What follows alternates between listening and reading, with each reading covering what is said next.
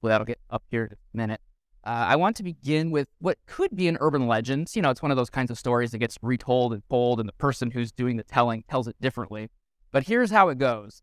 There is a well-known atheist scientist in England, and he's discussing in a public lecture on astronomy.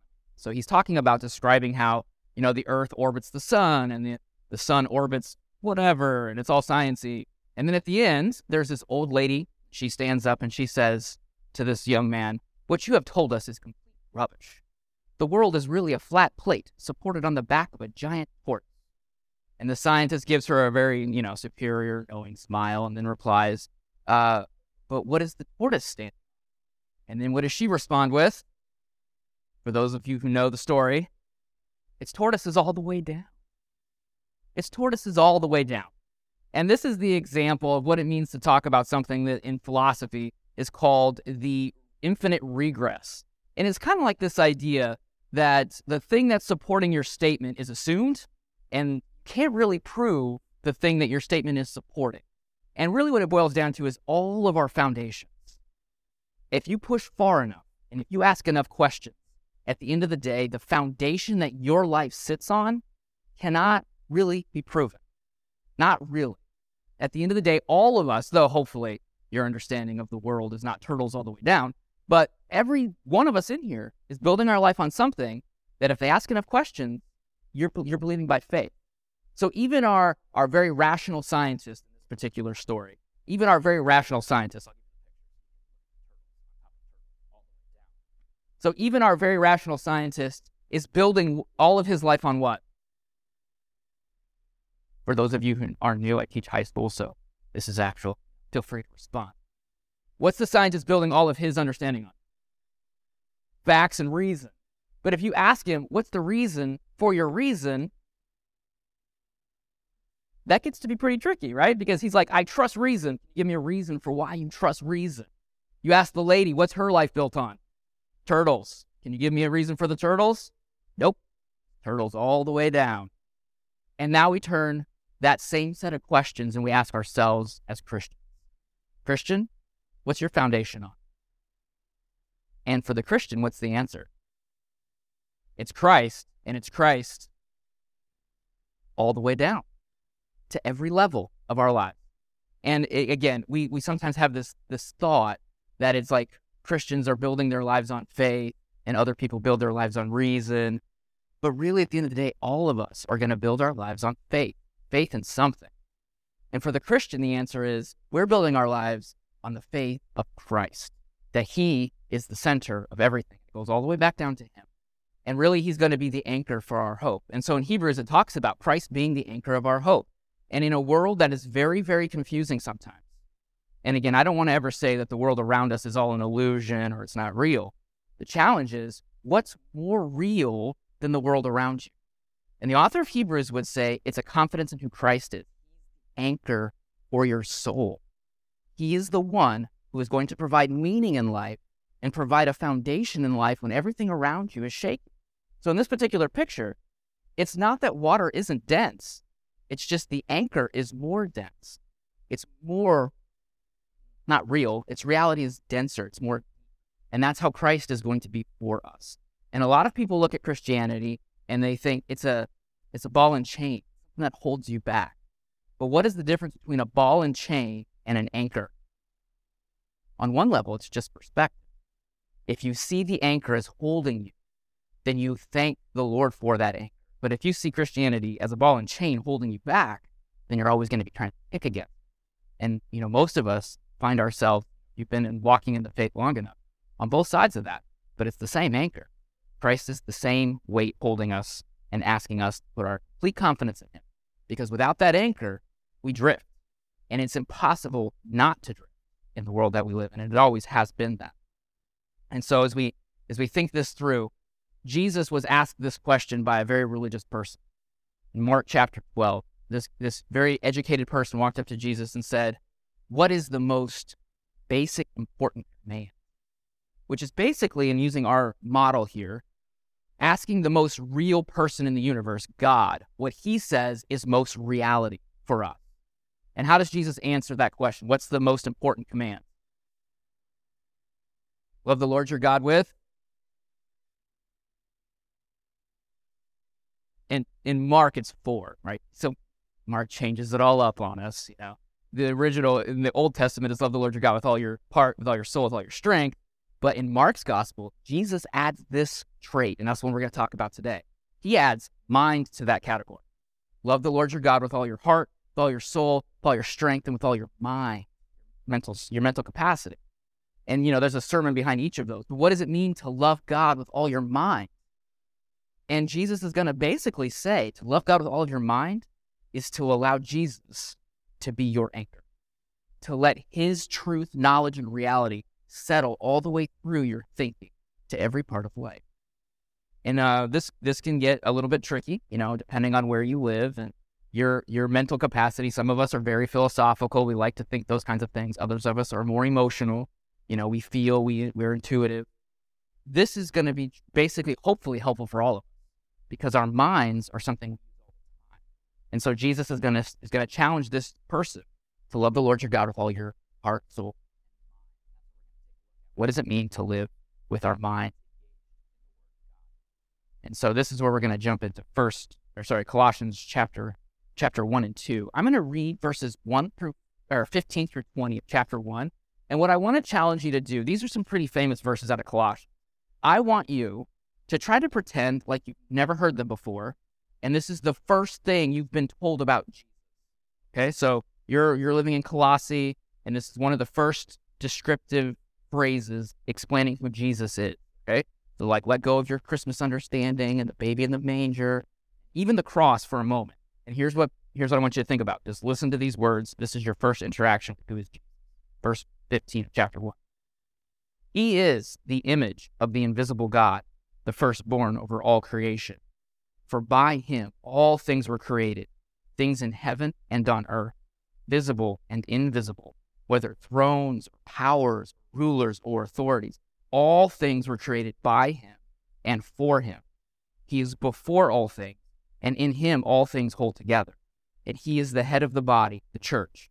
He is the beginning and the firstborn from among the dead, so that in everything he might have the supremacy. For God was pleased to have all of his fullness dwell in him, and through him to reconcile to himself all things, whether things on earth or things in heaven, by making peace through his blood shed on the cross. That is, for the Colossian church, their introduction to it is incredibly high picture of Christ. He is the maker of all things, and all things hold together by him. He is the fullness of God. There's nothing that's made that wasn't by him. Okay? And what Paul wants to do is he wants to show you who is this Jesus. Because the Colossians are going to have to deal with something called the Colossian heresy. Now, we don't know what the Colossian heresy involved. And on one level, I think that's awesome. How many of you are the types that like to have the detail filled in? So you read 2 Corinthians and Paul talks about the thorn in the flesh that he wrestled with and asked God to take away the thorn in the flesh. How many of you are the type who are like, I really want to know what that thorn was? He doesn't tell you what the thorn was, does he? Because what can you do with that text? Plug your own life into that and be like, this is still true for me. The Colossian heresy is very similar. Now, obviously, the Colossian church knew exactly what he was talking about. But we, 2,000 years later, are reading this and we're like, I have no idea exactly what this Colossian heresy involved. But here's what the truth is. It doesn't matter what the heresy. You could take the heresy, modern, ancient, and you can plug it into this text because Paul's answer is not to refute each part of the Colossian heresy, but to do what? To hold Christ up high and say you can take any false teaching that you would hear, or any teaching in general, and what can you do? Plug it in, and Christ will be the gauge of its truthfulness or falsehood.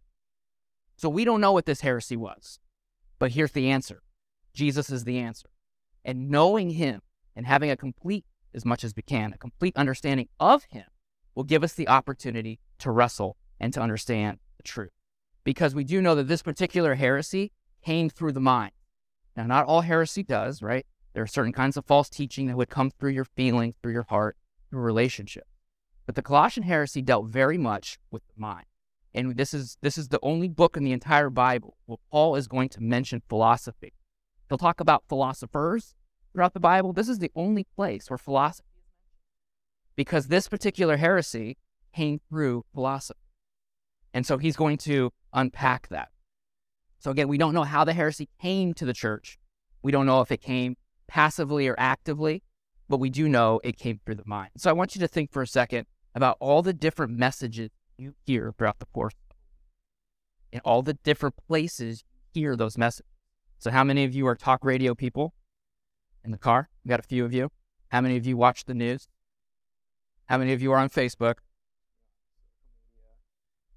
One of the more disturbing things, if you've ever watched the documentary, The Social Dilemma, is so much of our news online is tailored, which they're not telling you the whole story, right? So we're told messages all the time. And if we're not careful, it's going to move us. It's going to shift us, because we can't live in the culture and not have the current move us around. Why is the anchor for our soul so incredibly important? Because without it, you don't know where you are. You don't know when you've drifted beyond where you thought you would be. So again, I tell the story to my high schoolers, and I always laugh. I went to Puerto Rico when my brother-in-law got married in the middle of December. Very only time I've ever gone to a tropical country in the winter. I always end up going on mission trips, go to the Dominican Republic in August, because that makes no sense. But this particular case, we went in December. We're swimming in the ocean, and there was a very narrow beach, probably about as wide as these stairs, that were not covered in sea urchins. And so we went out on this little beach, and we went swimming. And before I knew it, I had coasted probably a quarter mile, without noticing. And then I suddenly realized I was really tired. I needed to get to shore. And so I'm trying to swim back, and then I realized the beach that was, clear of sea urchins was a quarter mile that way against the current, and I was too tired to swim. And so I'm just like crawling over these sea urchins just to get out of the water. And I was pulling out, disturbing, but I was pulling out needles months, because the current pushed me and I was unaware.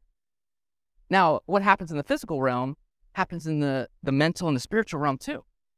We like to think that we stand on truth consistently, but we get shifted, we get moved, and if we do not have that anchor that we can look to and say, I know where the coast is, I know where reality sets, we will be moved. And so here's where Paul's going to address this particular heresy. So look at chapter 2 of Colossians. So chapter 1, he lays out what's the answer. An exalted high view of Jesus is the answer. And now he's going to start to say, now what do we do with that? So chapter 2, verse 1.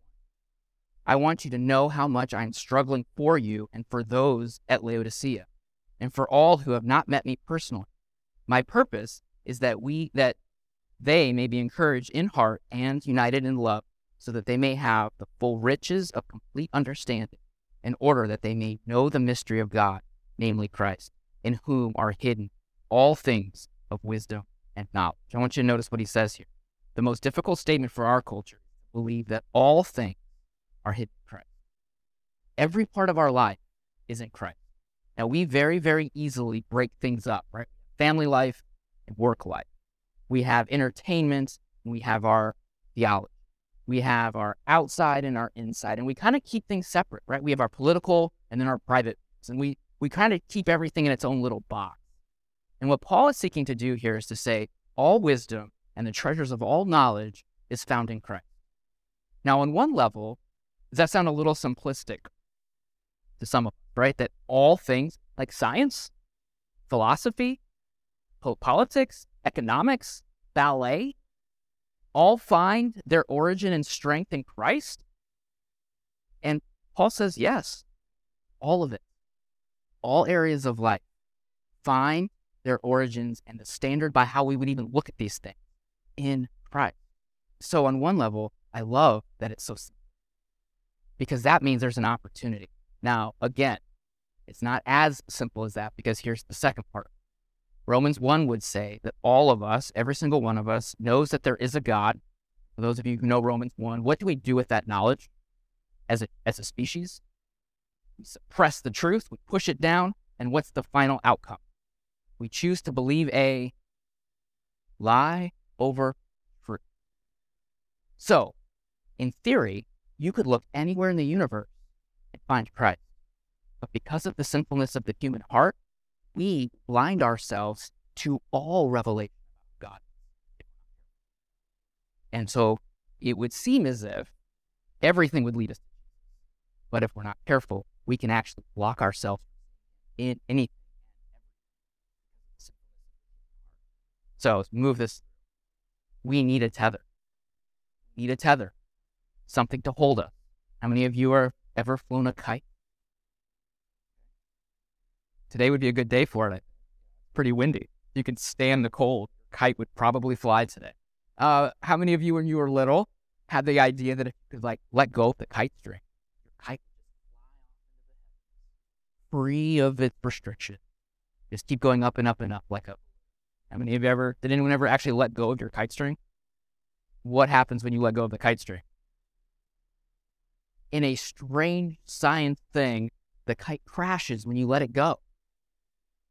Don't ask me the reason why that is, but you need the tether to hold you up. So when Paul says that all knowledge and wisdom is found in Christ, he's actually saying your freedom to live the best life possible is finding the right tether, the right anchor. And in fact, if you could do what so many people wish they could do, if you could cut all ties between you and God, you would not actually be freer, would you? You would actually end up bound in a tree. And we've all met people, I think, who've tried to cut all the ties in their life to anything that's related to God. And for a moment, maybe you go up. For a moment, right? The Bible says there is a pleasure to sin for a moment. What eventually takes over? The sin nature drags you down. And without that tether to Christ, we find ourselves in trees. We find ourselves broken. We find ourselves breaking others around us. And that is where we stand. So when Paul's making this command, this call to his people, he's saying, he's saying, some of you I haven't even met, but here's where you need to stand, is that all knowledge and all wisdom, everything you need, bound up in the resurrected Savior. All of it. That there's no separation of this to this to this. And again, that's very simple, but it's also very, very helpful. And so we want to think about how does that work? Because again, we think about economics. I don't know about economics. Let's just throw that one out there. How would Christ be connected to economics? Think about it. Unless you have a solid thought about economics, how that relates to the knowledge of Christ. I only have two. I'm reading through Proverbs chapter 11. And one of the things he says is that a person who gives generously, what happens? They find joy and they have more to give. An economic principle. He also says a greedy person who holds on to their money, what happens? They lose it. Right? A very strange thing. I'm not going to go into the ballet, but how would the appreciation of beauty and the arts be connected to Christ? Right? If you think about this, all things are connected. Now, here's how this could help us. If all knowledge leads back to Jesus, and that means almost any area that you want to look at, if you look at it close enough, it's going to take you down. So according to somebody somewhere, the biggest living organism on planet Earth in Utah, it is 106 square acres of aspen tree. Right? It is one parent tree that sends out roots, and there's thousands of aspen trees, and they're genetically identical to the parent tree. Now, if you took any one of those aspen trees and followed it to its roots, and it follows its roots down to where the original would find, you would make your way to that parent tree every time. So this is what this tells us. If you're into ballet, if you look at ballet from a Christian perspective, that provides an opportunity to talk about Christ through ballet. And if you're into politics or into science or into math, the scriptures integrate into all areas of life because who made math? Who's the source of science? Who created beauty as a concept? Christ. Which means you look at any one of these areas, you follow it, you will find yourself looking at Jesus. Which means everything has an opportunity to strengthen our heart and provide a conversation with others. All knowledge and the treasures of wisdom is found in the person of Jesus Christ. And that provides us, again, an anchor to talk to almost anyone about anything because it's all his. It all comes from him. But, again, there's this challenge before us. The most difficult lie to see through, Paul's going to go on to say, is this deceptive philosophy for this particular. So I'm going to read the next part of what Paul writes here. He says in verse 4 of chapter 2, I tell you this so that no one may deceive you by fine-sounding arguments. For though I am absent from you in body, I am present with you in spirit, and I delight to see how orderly you are and how firm your faith in Christ is. So that, just as you received Christ Jesus as Lord, continue to live in him, rooted and built up in him, strengthening in the faith as you were taught and overflowing with thankfulness. Here's our verse 8. See to it that no one takes you captive through hollow and deceptive philosophy, which depends on human tradition and the basic principles of this world rather than on Christ. And here's where Paul says that for the believer and the unbeliever alike, this is where we can kind of start to interact. So is there anything that an unbeliever can teach you, right? And sometimes Christians can get a little bit like big for our britches, like no one can teach me anything, I'm not a Christian. But the Bible provides this opportunity that everybody is made in the image of Christ, or made in the image of God, right? There's the image that's imprinted on it. Now, it's been broken, the sin nature has cracked that. But can Oprah teach you something about relationships, even if she's not a Christian? Maybe, right? Can an atheistic psychologist teach you something about human nature and the mind? Yeah. Now, they're obviously going to be lacking that foundational truth about why we have a relationship and what the purpose of our mind is. But this means we can learn from anybody. And this pluralistic elephant gets used a lot as an attack against religious people. I want to flip the picture a little bit, and I want us to think of it this way. All of us, again, because we're made in the image of God, have something in a sense of truth that we know, right? And in this particular picture, if you're looking at the elephant's trunk and you're blind, what do you assume God is like? Maybe like a snake or something. It's like unwieldy and it can move around. And so you walk around saying God is like a snake. Or if you're the person who's looking at the tail, you're like, it's more like a broom and it's really weird. Or you're looking at the leg, God is like a tree trunk. And the argument goes that all these blind people are religious people looking at God, and all of them understand something of God, but not the full picture. But what if the Christian comes along and says, you know what? All the blind people are all people. And it's not that the Christian sees the whole elephant from their own perspective. Why can the Christians say they know what God actually is? Is it because we're so smart? Because we know the truth somehow on our own strength? What do we have that we base everything on? We believe something very weird. We believe the elephant communicated everything we need to know about it to us. We have a picture of the elephant, not because Christians are so much smarter, but because we believe the scriptures that tell us who the elephant is. What is God actually like? What does it mean to say that in Christ is all wisdom? And what does it mean to live a wise life? We're told the elephant has communicated not only what we're supposed to be, but who he is as we move into that image. And so as we think about how to interact with the unbeliever, we want to be very careful not to like downplay the fact that they know things. But we do want to be able to say there is a bigger picture to bring all these things together underneath one head. You ever thought about the word university? It's really the jamming together of two words, unity and diversity, bringing all these different colleges underneath of one thing. And that desire to be able to bring all things under one idea is ingrained within us. And that comes from God himself. And so we have this desire. But here's where the counter comes. The philosophical value. Paul uses philosophy here as shorthand. Here's what he means by that term. Any man-made idea or attempt to explain the world without God. That's how he's using it, right? Without God, explaining the world without God. And he basically says in verse 8 that there's two ways that all of us do this. Here's the first one. Tradition. Anyone? Yeah, we got at least one fiddler on the roof, right? The whole song where he's walking around singing about tradition. What are traditions? What are traditions? He says, we can build our lives off of tradition. What are some? In our culture, let's take a minute to think about that. What are some traditions within our culture?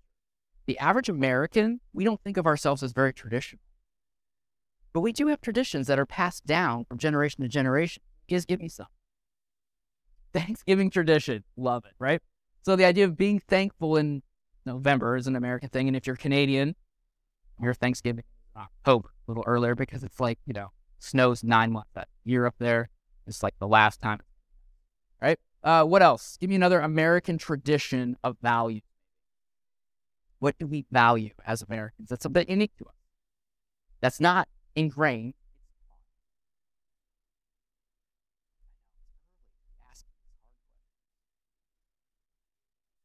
Patriotism, right? Not all cultures are equally patriotic, but ours is pretty patriotic, and depending on which generation you're a part of, that may change.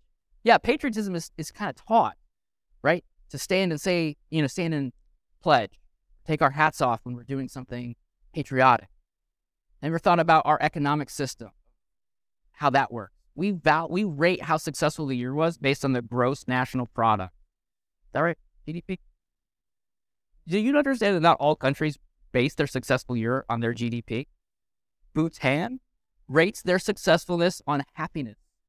Here's what their system is. Let me see if I can find it real quick.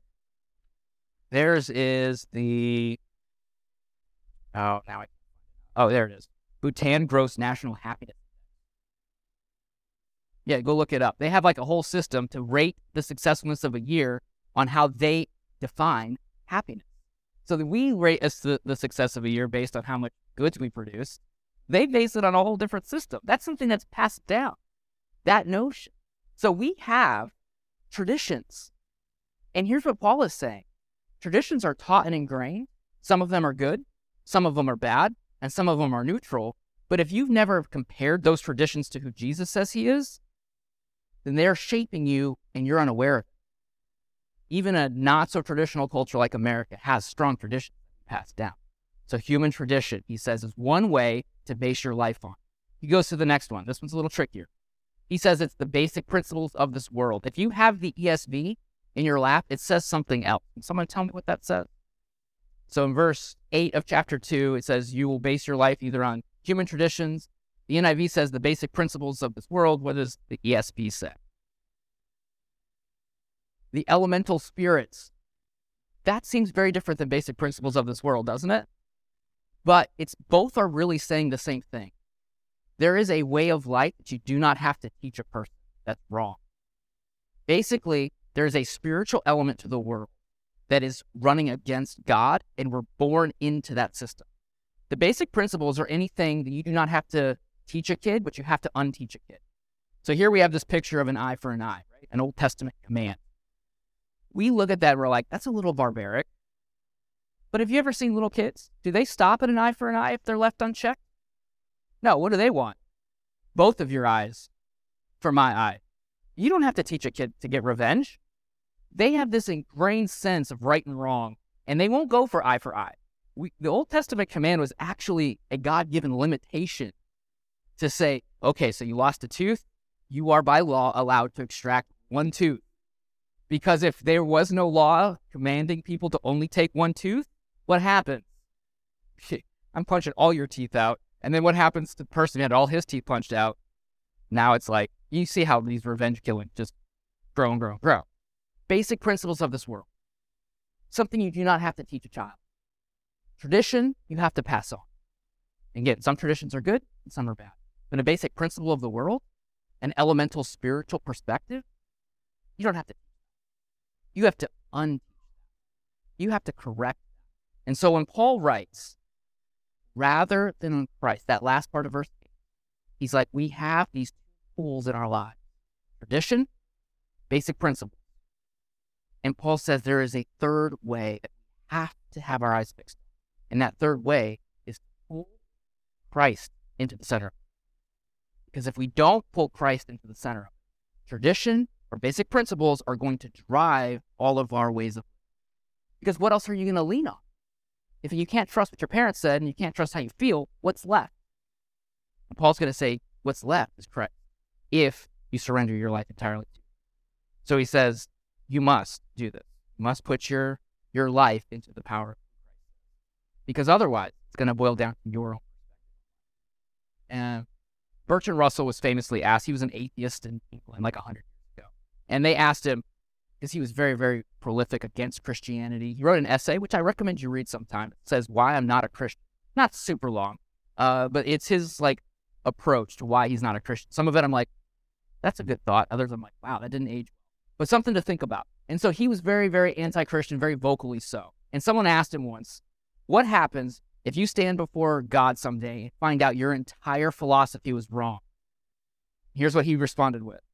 I will answer to him, you didn't give me satisfactory proof of your existence. That's his answer. I'm like, all right. But here's what that's doing. That's basically saying, God, if you exist, what do you have to do? Come to my level, convince me on my terms, and then I'll obey.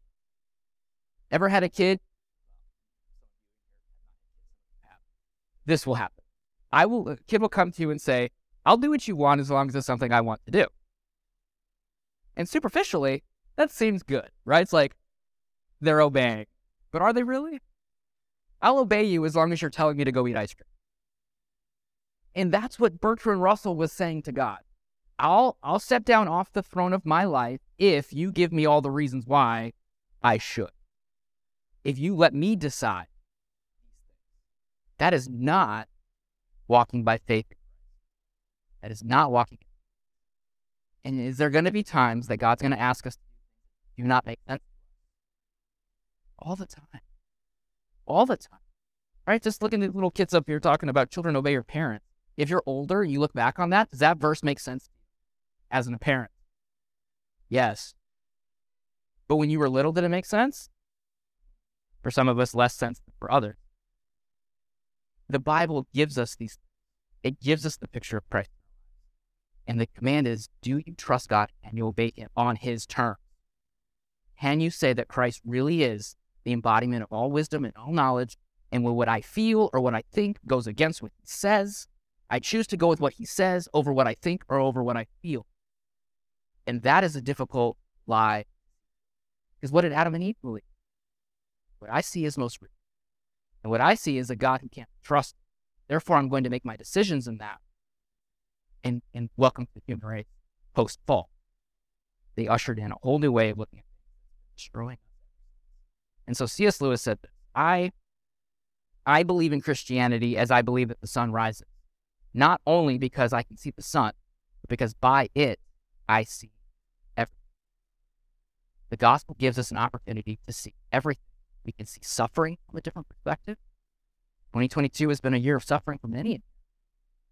If Christ is the embodiment of all knowledge, look at suffering from his life.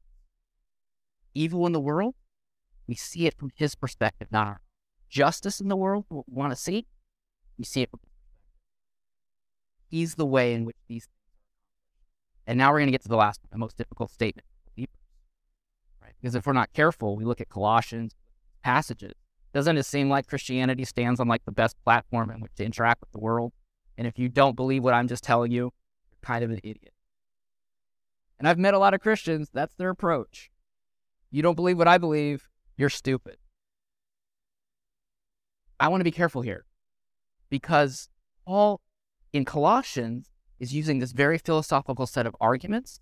He's talking about all these kinds of ideas of how to interact with that culture. But what I want to do now is go back to 1 Corinthians. And I just want you to notice how Paul in 1 Corinthians uses intelligence. Okay, look at verse 18. You have your Bible. Here's what he says. For the message of the cross is foolishness to those who are perishing. Right? The message of the cross is foolishness to those who are perishing. But to us who are being saved, it is the power of God. Now look to chapter 2, verse 1. When I came to you, brothers, I did not come with eloquence or superior wisdom, as I proclaimed to you the testimony about God. For I resolved to know nothing while I was with you except Jesus Christ and him crucified. I came to you in weakness and fear and with trembling.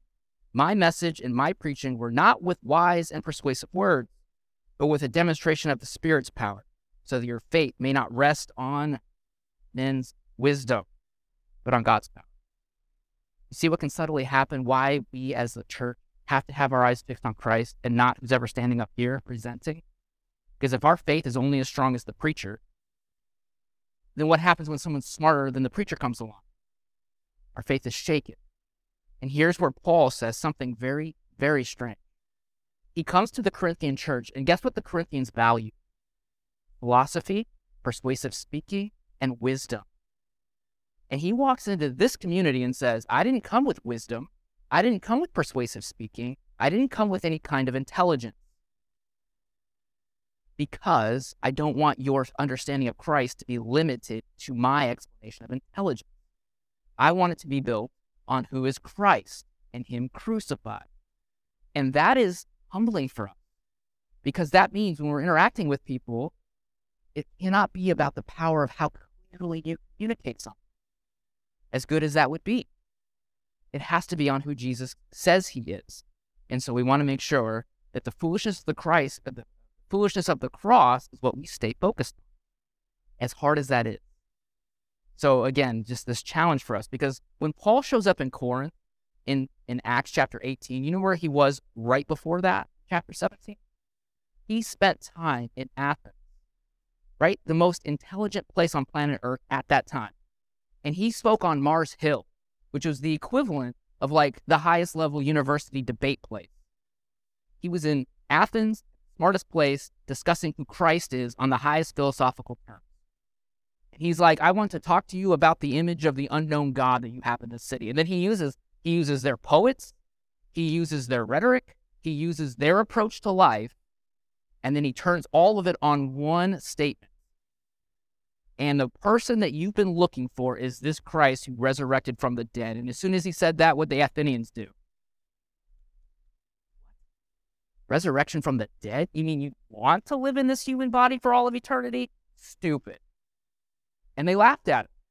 And so he leaves Athens and he goes to Corinth, and either he had a change of perspective or he understood that the Corinthians wanted sound argument, wanted persuasive speaking. He's like, I'm not going to do that.